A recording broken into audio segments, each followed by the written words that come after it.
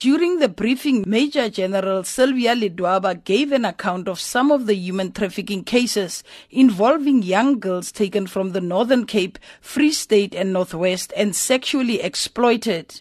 She says they made a breakthrough arresting 4 Nigerian nationals. Ledwaba explains how they operated. An investigation was launched against a criminal group specializing in trafficking young girls for sexual purposes.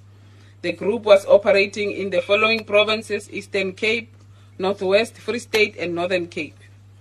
Between the 24th of March to the 26th, 2017, a simultaneous takedown operation was conducted where 4 Nigerian males were arrested for trafficking in persons. 3 victims were exploited sexually and rotated between the affected provinces to different pimps. On the 19th February and on the 5th of March are the next court dates. She also gave an account on the progress made in another human trafficking case where more than 70 victims were recruited for forced labor in a Newcastle factory in KwaZulu-Natal. It saw the arrest of 3 Chinese and 2 Swazi nationals. Ledwaba explains. On the 3 February 2017, the DPCI and the Department of Labor and Home Affairs conducted an operation where 73 victims were rescued in a factory in Newcastle. 63 of the victims were Lesotho nationals and were specifically recruited for labor-related purposes. The victims stayed and worked in the same premises for a very minimum wage.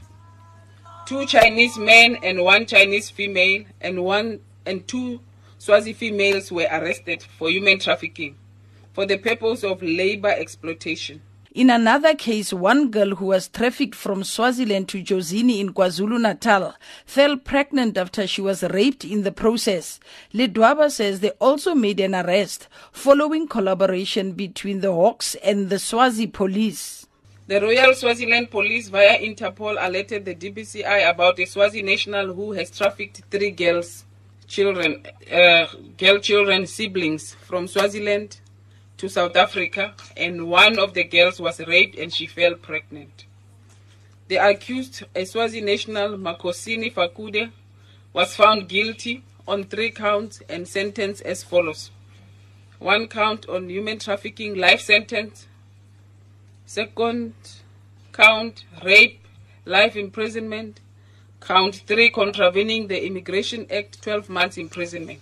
Ledwaba added that some of the human trafficking incidents they investigated over a period of 2 years were committed for sexual exploitation, smuggling, ukutwala, labor exploitation, and for the purpose of organ removal.